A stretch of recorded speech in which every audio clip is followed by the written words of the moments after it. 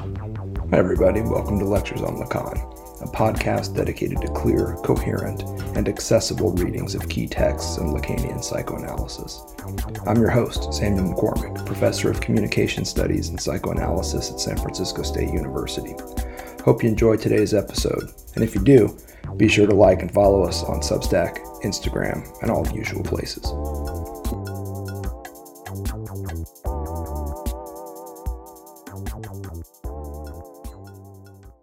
Little a is notoriously the object cause of desire. I say object cause because remember, in the field of anxiety, what it is working on or targeting is this weird kind of object. It's not really an object, it's more like a cause. The object here is lack. We want to talk a little bit more about how that comes about, what this entity is. Lacan has lots of words for this: gap, cut, furrow, opening. Lack, though, is the primary one. The object of anxiety is also the cause of your desire. In other words, the desire of the big other, when they show up and provoke anxiety, is to target the very cause of your sense of self in many ways. As a desiring being, this lack atop which your desire is structured. That lack is represented by little a. Little a is trying to designate these furrows or gaps or cuts between entities. So if you have, again, two entities or two halves of an entity like a split subject, little a is always going to be that third element. You see, in order to say you have two distinct things, you must always have at least three entities. There is item A, item B, and the irreducible difference between those two entities that allows them to remain item A and item B, namely distinct. That third element is represented by little a. Anytime you see a Lacanian term that is barred, like a barred A with a line through it, or a split subject, rest assured that bar is little a. It's the minimum distance required. In other words, you can't make the distance any smaller without having the two entities collapsing in together. It's the minimum distance required to keep them distinct. So if you take my hands, for instance, two distinct hands, and if I put them together, I can push these hands together as far and hard as I want, but there's always going to be a crack in between.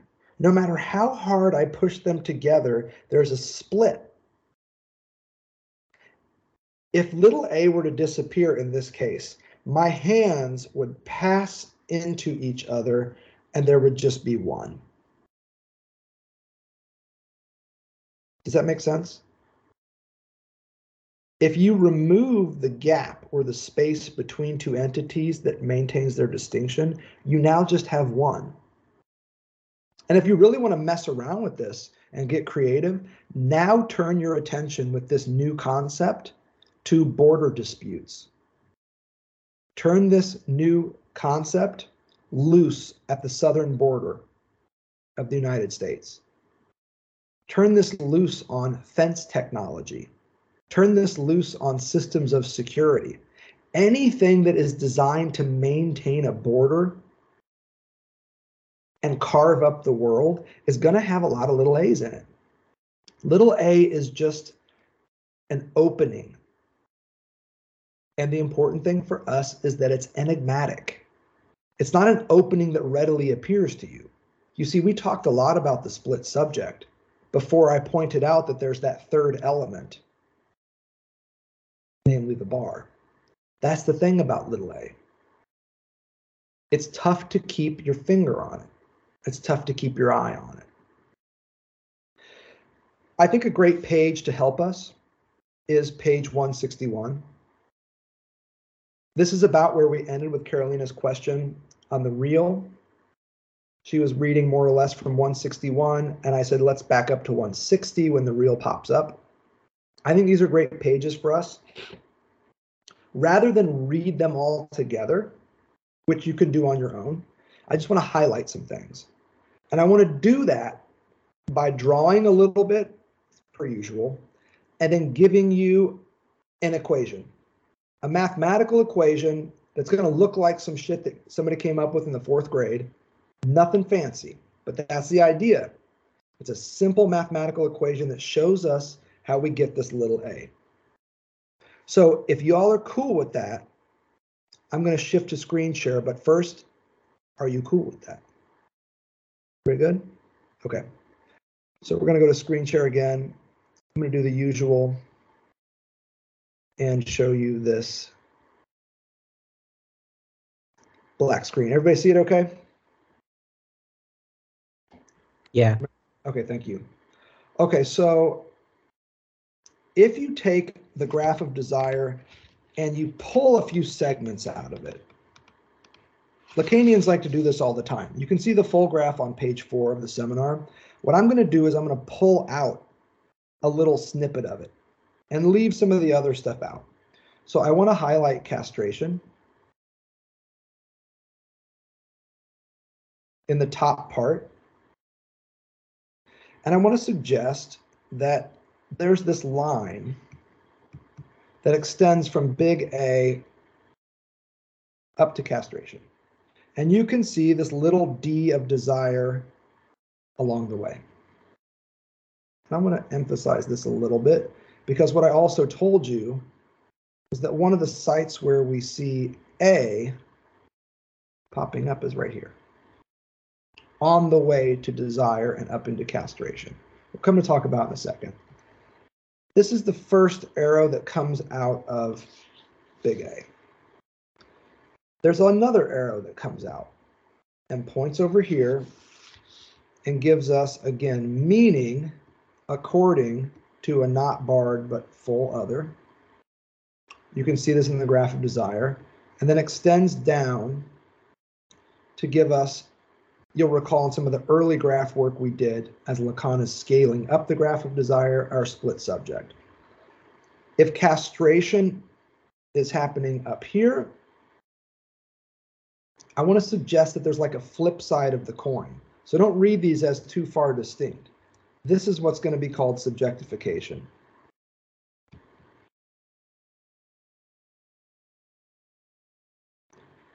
And the reason why I want to emphasize the connection between these two aspects is because a split subject is a castrated subject. And what that means is that they have given up on being just babies that can cry and get whatever they want, and they've accepted their alienation in a language not of their own making that they now have to use in order to get their needs met. You'll recall this is our basic definition of demand. Demand is need expressed in language. And that process of forcing need, here's our subject of pure need down here, into the field of language. We can draw our little arrow here that signifies language, L-A-N-G for abbreviation, is what's going to take need, recode it as demand, and then give us this subject that is split between need and demand. This process is called subjectification, and it produces a split subject. Now, what's important about this to note is that, again, this element, this third element here, little a, is the bar right here. So little a is this third element, and I'm telling you that it's up here as well. Now you've got these three terms that we have been messing with for the past few sessions: need, demand, and desire. And you'll recall the definition of desire that I gave us to start with was demand minus need. So there's a connection between these elements. In order to produce a split subject, you also have to awakens something known as desire. Because what's left of demand after need has been met is an insatiable desire for care from other people. What I'm trying to do is show you two places on the graph of desire where we see little a as lack, as leftover, as cause, or as gap popping up. And the reason why this is important, in particular for our purposes, is here. This is the vision of little a that Lacan is working with on page 161.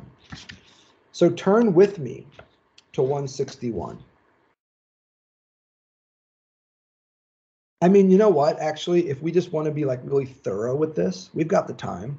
Look at page 160 at the bottom, and it gives you this little table. But if you read 160, the last paragraph, you get a really nice summary of how the split subject is formed. If you're still fuzzy on this one, here's one of those paragraphs that can be pretty helpful. I've already taught you to locate the process of subjectification, inasmuch as the subject has to be constituted in the locus of the other.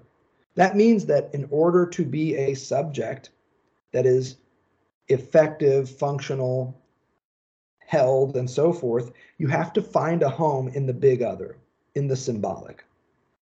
The subject has to be constituted in the locus or the site of the other, and primarily so in the shape of the signifier. The subject is constituted in the locus of the other upon what is given by the treasure of the signifier. Big A with a circle around it in the graph in front of you is this treasure trove of signifiers. It's all the words in the dictionary. It's all the possible things that the other could want from you. It's all the possible things you could do when the baby cries, if you recall that example. That's this treasure trove, which is already constituted in the other and which is just as essential to any advent of human life as everything we can conceive of with respect to the natural Umwelt. So this is a German term. It's predominantly associated with the work of Heidegger. Means around in German, and Welt means world. So it just kind of means like your surroundings or your environment is another good way to read this. The natural environment. The treasure of the signifier in which he has to situate himself already awaits the subject who, at this mythical level, doesn't yet exist. So this mythical level that doesn't yet exist is here on the graph. It's this triangle. It's the subject of pure need. This is a mythical being.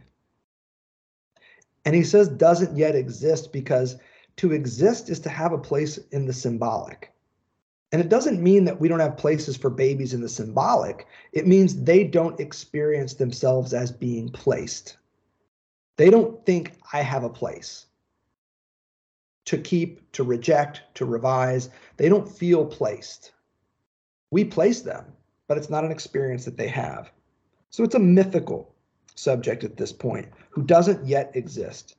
Sometimes Lacan will symbolize this mythical subject with just a capital S, unbarred. And that's what you see in the little table on page 160. There's a whole A and a whole S at the top. That whole S refers to this mythical subject, this subject of pure need that doesn't yet exist. He will only exist on the basis of the signifier that precedes him and which bears a constituent relationship to him. So here is this treasure trove of signifiers up here, which is why we have language here as well.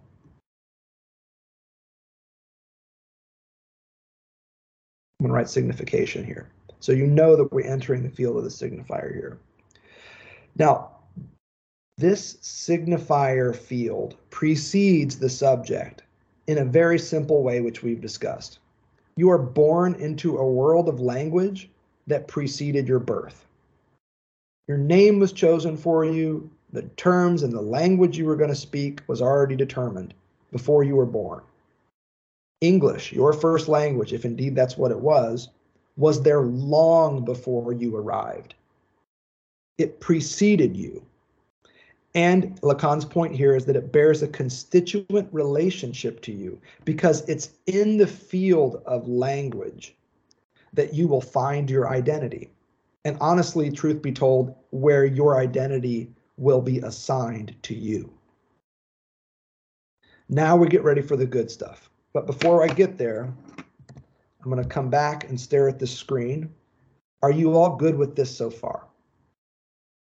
Okay, good. Great, because this is really, really important foundational stuff. And now that we've gone through it multiple times, I think you're starting to get the rhythm of this.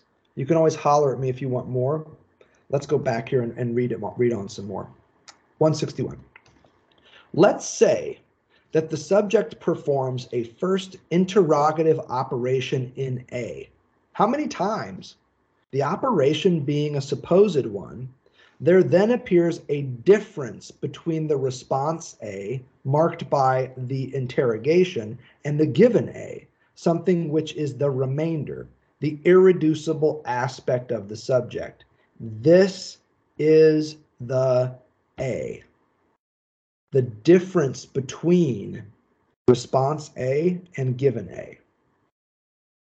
The most important phrase in this point is the difference between. Little a is the name for a differential relationship between distinct entities. In this case, two versions of big A. And now it's when it gets good. The little a is what remains of the irreducible in the complete operation of the subject's advent in the locus of the other. Okay, so this gets back to Carolina's question of why the real is wrapped up in all this. Lacan is invoking the real because it always has an aspect of irreducibility in it. You can't fuck with the real. It's recalcitrant. It resists efforts to reduce, replace, displace, represent, and so forth. The real bites back.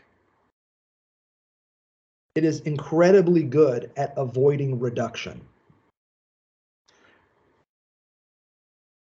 This A is what remains of the irreducible in the complete operation of the subject's advent in the locus of the other, and it is from this that we will derive its function.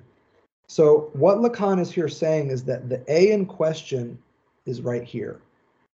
And it's something that, if you want to think about it, spins out from this process. So the process of producing a split subject, it produces a remainder.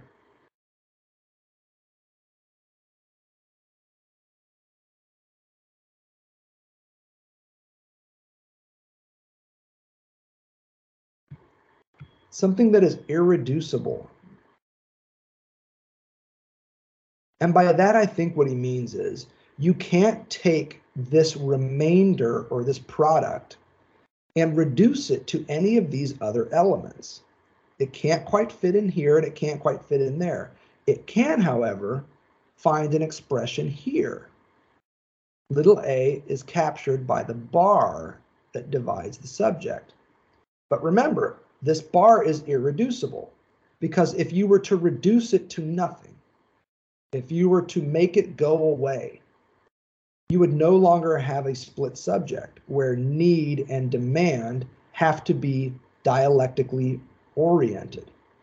You would now have a de-need or a need-mand. You'd have some weird thing that would not be the same subject of language. You would not have the Lacanian subject in this case. You'd have something else. And I dare say you'd probably have somebody on the verge of psychosis. The split subject is characteristically a neurotic subject. Reading on. The little a's relation to the S, the A, in as much as it is precisely what represents the S in its irreducible real, this A over S, which brings the operation of division, very important here, to a close. Because indeed, A has no common denominator, big A. It lies outside the common denominator between the A and the S. If we want to bring the operation to a close, nevertheless, in a conventional way, what do? We put the remainder in the place of the numerator and the divisor in the place of the denominator. The split subject is equivalent to A over S, and then he gives us this matheme. Split subject equals A over S. I'm willing to go along with this, but I would like to suggest a different reading and maybe even suggest that there's a mistake in Lacan's mathematization of this thing. What I would like to suggest is something that looks more like this.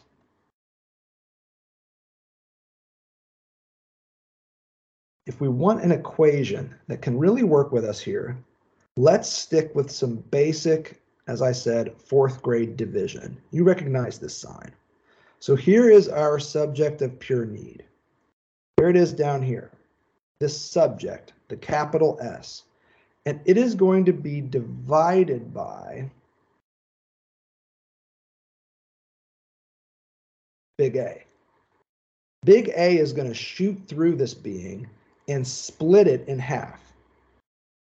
When the subject of pure need experiences the divisive signifiers of their everyday life, what is produced is a split subject. But that's not all. What's left of this subject of pure need after the advent of signification in its life is a remainder. So I'm going to put a little decimal here, and I'm going to write that remainder as A.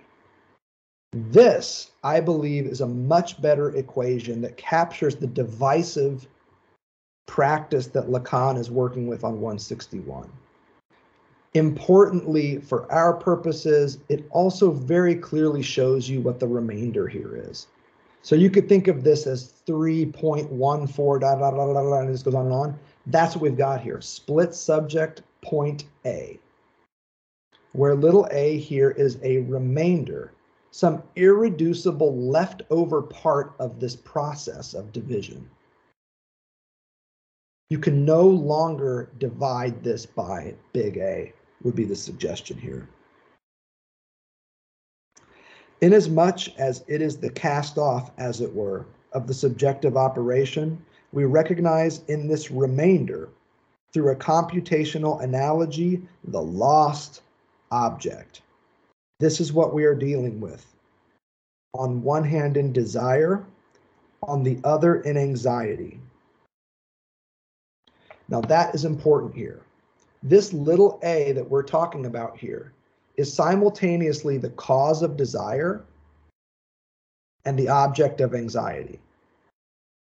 And you remember how we traced that out. Just to be a refresher on this. The desire of a big barred other is coming for your little a. And as a result, fucking with your split subjectivity. So this is why little a is so damn important to questions of desire and anxiety.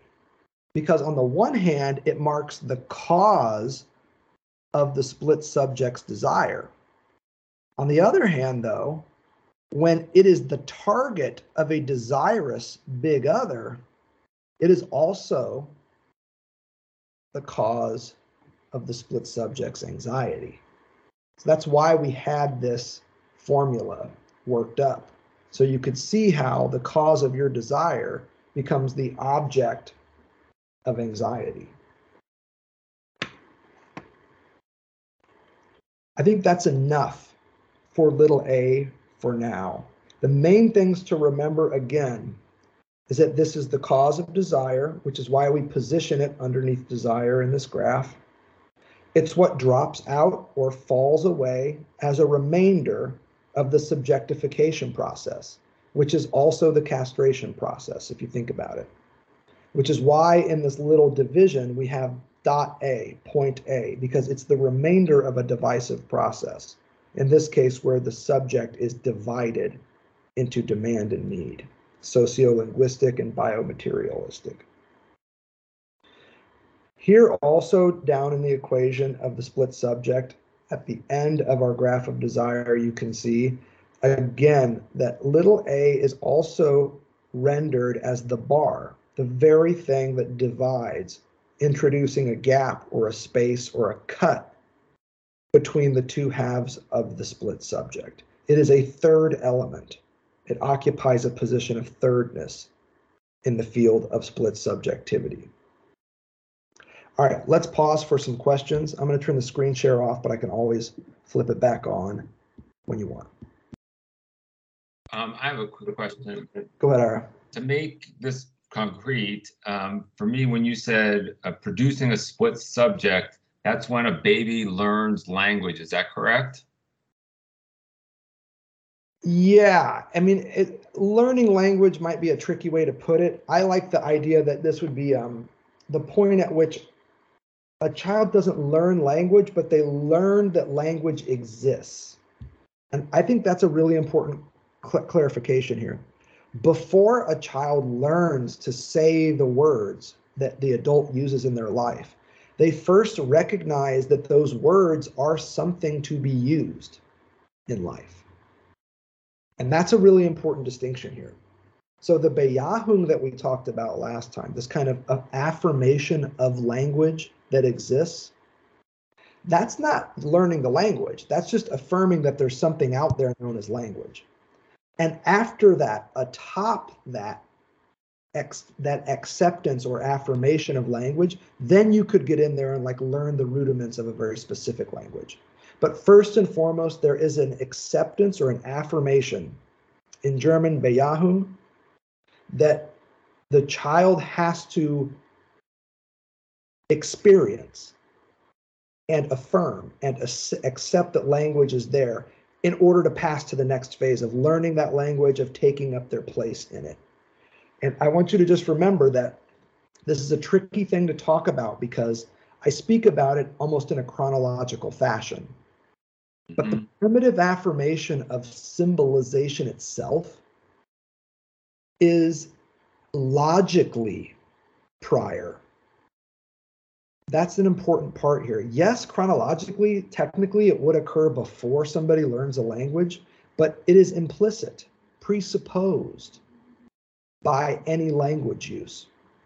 And the way that I tried to describe this last time is to remind you that when you have a disagreement with your friend or your partner or your roommate or a parent or whatever, there are an implicit set of rules of engagement that you both accept. No matter how fierce the disagreement is, there's an underlying structure of assent, affirmation, and agreement. So the example I had was, whose dish is this in the sink? And you and your roommate or partner are arguing about who did the dishes last, and it was you who did it, no, it was me who did it, and you go back and forth. We know things that are very unlikely to happen in a situation like that. No one is likely to get stabbed or shot or thrown through a wall or a window or, horrendous violence. It can happen, it does happen, but it's very unlikely. In most cases, the rules of the road say we can have a civil disagreement where we use our words, not our hands, and have a discussion and disagree on things. That implicit understanding that this is not a knockdown, drag out knife fight, but instead a civil discussion between two adults, that speaks to this issue of Bejahung. So prior to engaging in any specific disagreement, you have to recognize that this is somebody with whom I can have a disagreement along very specific terms. In other words, hold on, that point, go ahead, sorry. Just to reiterate real quick. In other words, at the foundation of every disagreement and every discord would be a tacit, sometimes, oftentimes largely unspoken consensus. And that's the main point. And that would happen first. The same thing occurs with language. There's a tacit acceptance that language exists and can be used as a medium, if you will, prior to any specific learning of a language and use thereof. So I want to be very careful to distinguish these two moments. There's the moment where you inhabit a language, learn it, and start to use it. And then there's this presuppositional moment when you acknowledge and affirm the existence of something like language. The name of the Father, the know of the Father, prohibition, castration are all anchored to that primitive, primordial affirmation where you say, this thing exists. And now I'm going to accept it or reject it. The reason why we have psychosis, according to Lacan, is they never undergo that primitive, primordial acceptance of the existence of language. There is no beyahum that occurs for the psychotic. The neurotic and the pervert diverge further down the road, but at this stage of development, they're on the same page. They both acknowledge the existence of language. And then they do different things atop that. And I think that conceptually, if you really want to get into Lacan's thought, this is the conceptual foundation of his thought. Because that primitive, primordial, unary trait is a prohibition. It's the name of the Father because that's the know of the Father. And it is a prohibition, again, I'm reiterating this point because it's so central to his thought. It's a prohibition against any further living as though prohibition didn't exist. In the case of language, it would be a prohibition against pretending like language isn't there. But that is exactly what the psychotic does. The psychotic says, oh, and that didn't just happen. Totally reject that. That is absolutely foreclosed. That is not even a possibility for me. That didn't just happen. That's the psychotic at work. What's structurally so strange about this is that it would be occurring at the level of a presuppositional moment where you affirm the existence of something. Even before you say, I like it or I don't like it, you acknowledge that there is an it to be liked or disliked. The psychotic doesn't even get to that point. Okay. And at that point in time, when you acknowledge that something exists, and what would be, and it's funny, I know I'm contradicting myself, like a concrete example of the remainder. And we've already said that the remainder is elusive, but if it would help me if you could just make one up. Yeah. There's a really interesting example in Freud's essay on negation that's worth noting here. And I think I mentioned it before, but Freud has this mid-1920s essay on negation. It's what gets Lacan going on this Bejahung concept. It's where he derives that concept, Bejahung, from Freud's German. And Freud opens that really small, it's like a 5-page essay. You should check it out. It's pretty fascinating. He does a lot of work in 5 pages, man. And he opens the essay by talking about somebody who has a dream. Somebody had a dream. And the therapist turns to the person and says, well, what do you think that dream's about? And the analysand says, I can tell you it's definitely not about my mom. Right. And this for Freud is an example of negation. And he says the reason why this counts as negation is because there is a primitive affirmation of this being about the mom that can then be negated. But in order for it to be negated, there has to be a presuppositional acknowledgement that this could be seen as something to do with my mom. And that is Bejahung. That's a primitive affirmation. And if you want to trace out where little a would be in here, now remember, this is Lacan and not Freud, it would be the differential relationship between the primitive affirmation of this could be seen as something about my mom and the secondary negation that says, but it's not. Right. Yes. And so little a as the cause of desire is the gap between those two responses that the patient really can't fucking wrap their head around. You see, they can recognize, oh, you might think that's about my mom. Well, it's not. And then they're off to the races. But the interesting point for Lacan would be, how are these two moments in your self-analysis connected? What is the differential relation that allows these to be so distinct? One which affirms the relevance of your mother to this dream, and another which completely negates that affirmation. Lacan's point is that there's something going on between these two moments. That between is little a. And that's why it's so elusive. That's why it's not a regular object, because technically speaking, it is the space between two objects that allows them to remain distinct. So that's an example. I used a wonky one because I want to remind us that the Freud essay on negation is terrific for this stuff. But little a cuts in, if you will, between those two responses. Great question, as always. What else you got out there? Oh, David, here we go again. Is it appropriate to think of the no as irreducible insofar as it brings in the split? Brilliant. And yes. This no would be irreducible, but guess what? It is hella repressible. Irreducible, yes, but hella repressible. So what happens in this process that we discussed that goes from beyahung to negation to repression is that no, David, is gradually from affirmation to negation to repression, gradually placed under erasure, gradually forgotten.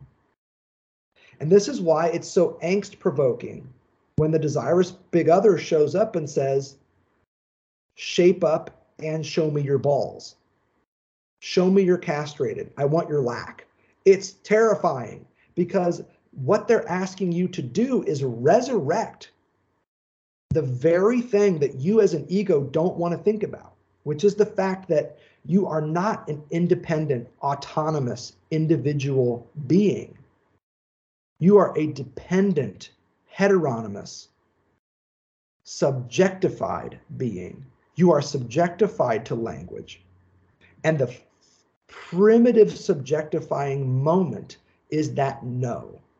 And that's exactly what the desirous other wants from you. It says, show me your no-no. Show me your no-no spot. Show me that you've undergone the big no-no. Show me that you're split, divided, heteronymous. And the ego is like, that's not true. I'm a coherent being with stable feelings and a sense of consistency. And the reason why anxiety comes up is because somebody calls bullshit on that. They're like, no, you're not. You're worthless and weak, and you know it deep down. And you're like, no, that's not true. That's not. I'm dramatizing this, but you get the idea.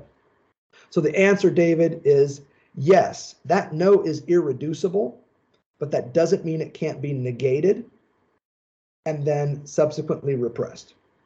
And the nature of neurosis as a clinical structure, the basic mechanism, is a series of resistances and repressions around prohibition.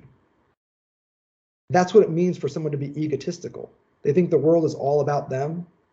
To be egocentric is somebody who thinks that it should always go their way. If you want to just like be basic about it, that's kind of true. That's the work of the ego, trying to pretend like they were never told no. The ego thinks that they rule the world. And if they don't, they damn well should. And when anxiety comes up, it's somebody shows up larger than life and says, you're full of shit. You don't rule the world. You're worthless and weak. And you know it, and I know it. And that's terrifying. But anyway, yeah, David, great question. Who else is out there? The P and the A, the C and the A, the D and the M, the S and the T. These anonymous, are you guys bots? Oh my gosh, are there bots on this call? Was that a, David, is the reason why your audio doesn't work because you are a bot?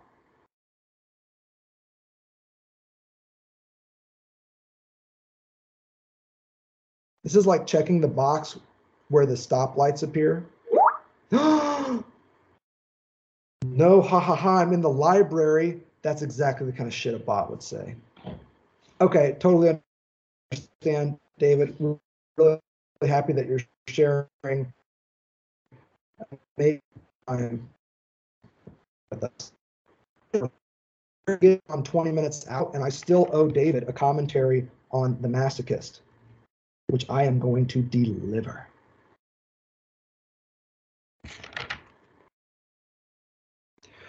Okay, we're at this crossroads now. And what's going to happen here is I'm going to turn the page. And the page is going to take us to another page. And this page is going to have a different topic. And so this might feel like a bit of a shift. But what I want to do now is return us back to the topic of perversion. And the reason why I want to do that is because this is one of the clearest places where we see somebody showing up and trying to produce anxiety in another. The two clinical structures that Lacan wants to speak about here, subsets of perversion, sadism and masochism. I told you at the start of our time here tonight that the sadist and the masochist both believe that they're helping the big other get off. That is their fantasy. They think that what they're doing is giving you what you want, helping you get your kicks. That is the fantasy of the sadist and the masochist, but it's not their truth. The truth of the sadist and the masochist is that they are in fact getting off on making you anxious. And I'm not making this up. It's on page 152. You can check it out. What Lacan is here noting is a difference between the fantasy of the pervert and the truth. The fantasy is, I'm just here to get you off. I'm in service to your jouissance. Wrong. The truth of it, Lacan says, is that what you're doing and what brings you jouissance is me in an anxious state. You're not trying to get me off. You're trying to rile me up. It's not jouissance that you're trying to produce in me, but anxiety.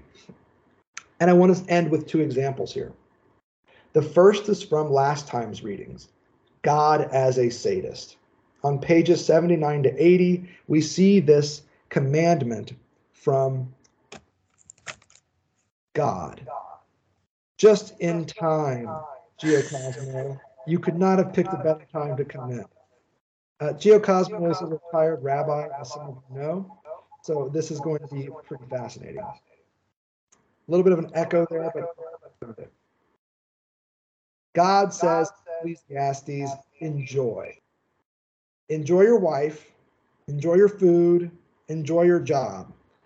This is like a commandment of the superego. And it is, like all superego commandments, a sadistic one. It is impossible to satisfy because we're castrated. We can't enjoy like a god. Castration is an obstacle to enjoyment. Split subjectivity is a barrier to jouissance. We can't enjoy like a god, but we really feel like we should be able to. This is that work of the ego that I was just talking about. I know I can't enjoy like a god, but damn it, I really should try. Here's the deal though. When we try to enjoy the way that Ecclesiastes asked us to, we stumble. We stumble on our own castration. This is exactly what the sadistic, in this case God, wants to see. Wants to see us struggling to live up.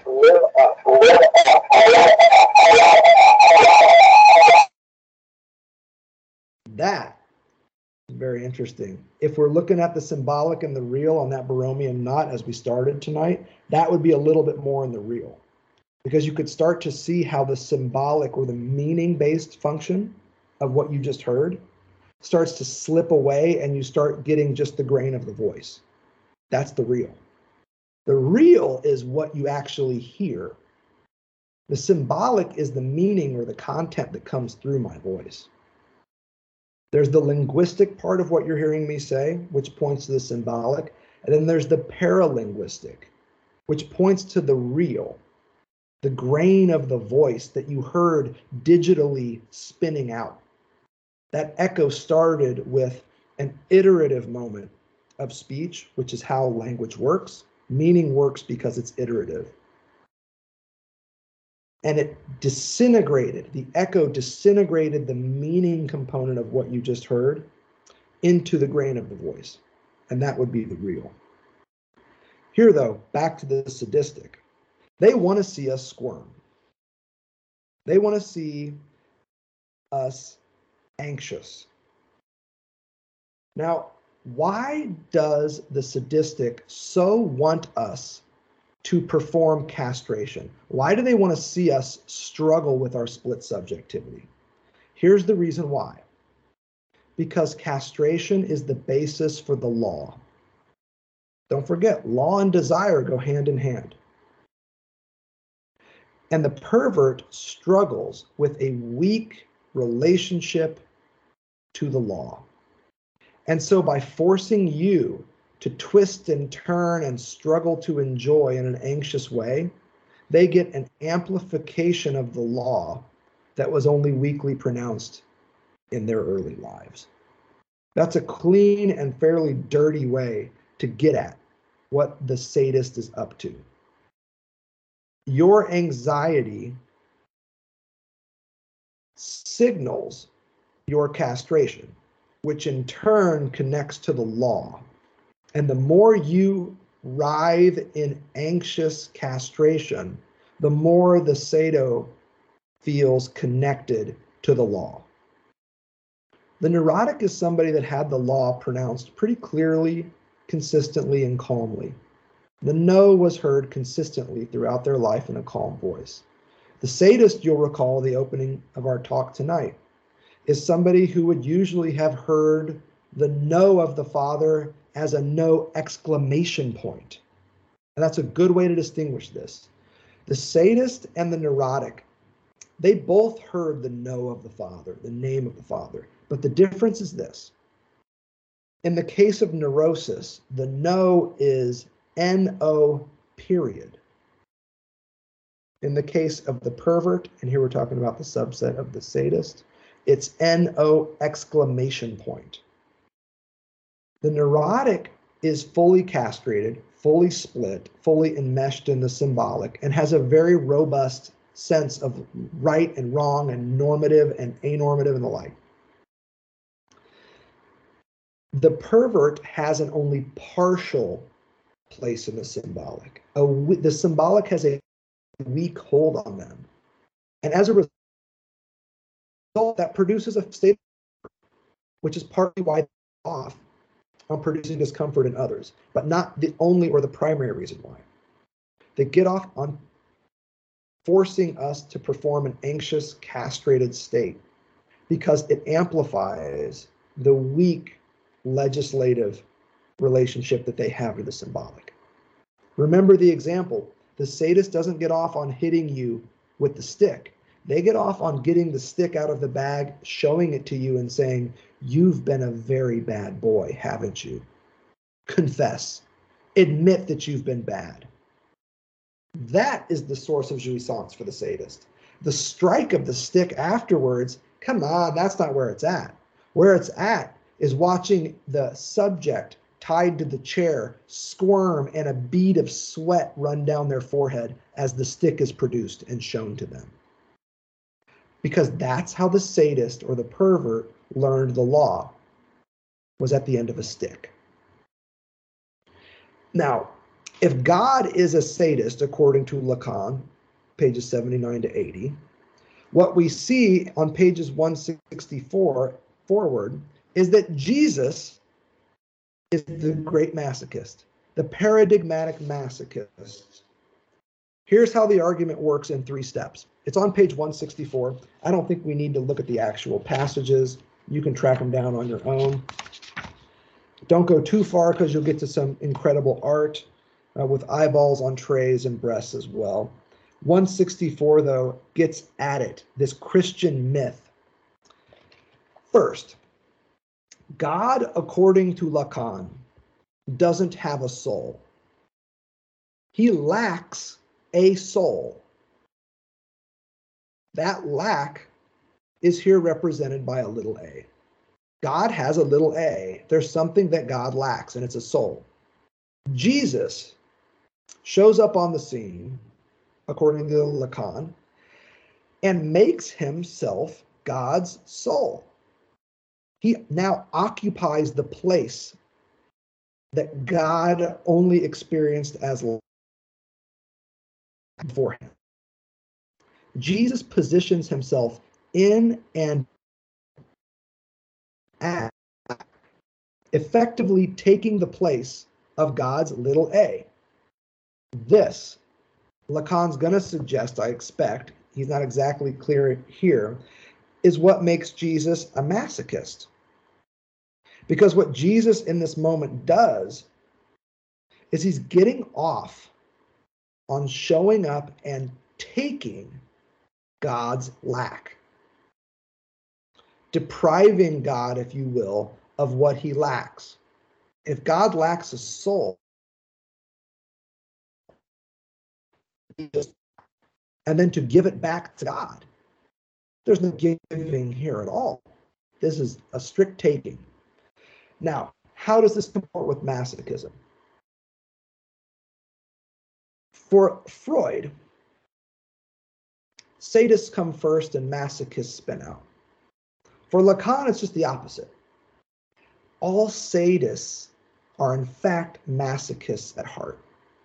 And what Lacan means by that is that the masochist is somebody who at some level gets off on their own pain, on their own self-mortification, their own humiliation, on being reduced to little scraps of flesh, on being reduced to the worthless pieces of shit in other people's lives.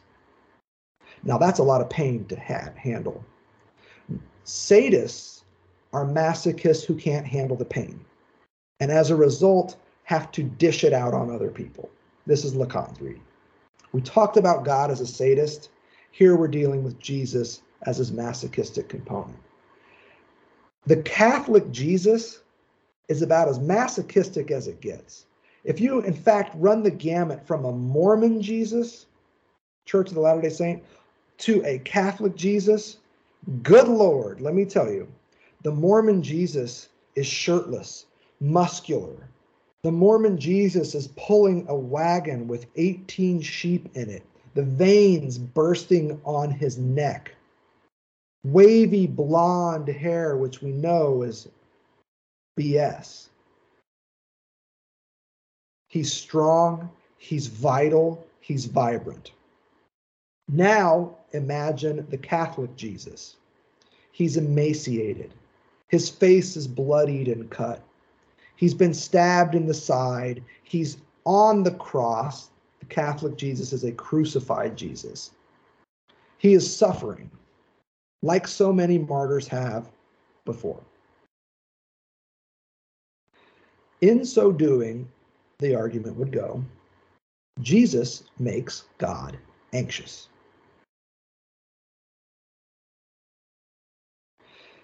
This is a masochistic way to be. What the masochist gets off on is not you inflicting pain on them. What they get off on is you imposing the law onto them. The masochist enjoys not so much being hit by the stick, but having you tell them about the stick. The stick I'm about to hit you with has been used to hit so many men like you in the past. Here, smell it. You can still smell some of their flesh on it. Disgusting X, Y, and Z. But it's not about disgust. And it's not about pain. It's about legislation. If the sadist gets off on imposing the law on others, the masochist is somebody who gets off on having the law imposed on them. Jesus fits the bill, according to Lacan. And the reason why he has chosen God the Father and Jesus the Son for his opening illustration of this is because you have to remember the desirous other that shows up to society is not just anything, and there ain't no bigger other than God the Father and Jesus the Son. That's where this reading leaves us. We're in the mid 160s on 169, and the last couple of pages in here are really just of those two artworks. I mean to leave us here in an elusive state. Elusive and elusive. I don't know how much of this Jesus business is going to come back. But if you read 164 closely, this is what you'll see. Jesus, by making himself God's soul, is taking God's lack from him. And as a result, God now experiences a lack of lack, which we know is the condition of anxiety. The masochist gets off on you wondering if the stick's going to be big enough, if they've had enough. You see, the villain is there pounding away on the victim. And the villain leans down to the victim and says, "Have you had enough?" And you know what the victim does. They laugh, spit blood, spit teeth, and chuckle in responses to the sadistic's question, "Have you had enough?" And you've seen how this plays out in movies, which in this case seems pretty apt. The sadist now is stunned. Nobody can take this amount of violence and survive. How is this person still standing? Oh, you're going to laugh. Now I'm going to take the pain up even more. These are all anxious responses to a masochist who says, "I'm not done yet. Give me more." This produces anxiety in the other. And the masochist gets off on the very same thing the sadist does in this sense. Not the jouissance of the big other. That's the fantasy. They get off on the anxiety of the big other, on the way the other squirms. When the law is, in the case of the sadist, pronounced, in the case of the masochist, evoked. The masochist wants to evoke the law from you. These are high-end examples and technical concepts, but I guarantee you've seen some of this in your everyday life. Consider, for instance, the partner that you had who in a fight would always push you and push you and push you until you finally say to them, "What the fuck do you want from me?" Or you take a glass and you throw it against the wall. You've completely lost your cool. They've pushed you so far. They are the masochist. They are getting off on seeing your pronouncement of opinion, of argument, coupled with your jouissance in a fit that Lacan would here describe as anxious, an explosion of acute anxiety. And similarly, you've seen and maybe even been in relationships. What else is mansplaining but somebody who gets off on imposing the law on those around them? Thanks for listening to Lectures on Lacan. Stay tuned for more episodes soon. A big shout out to the artist Jerry Paper for our podcast theme music.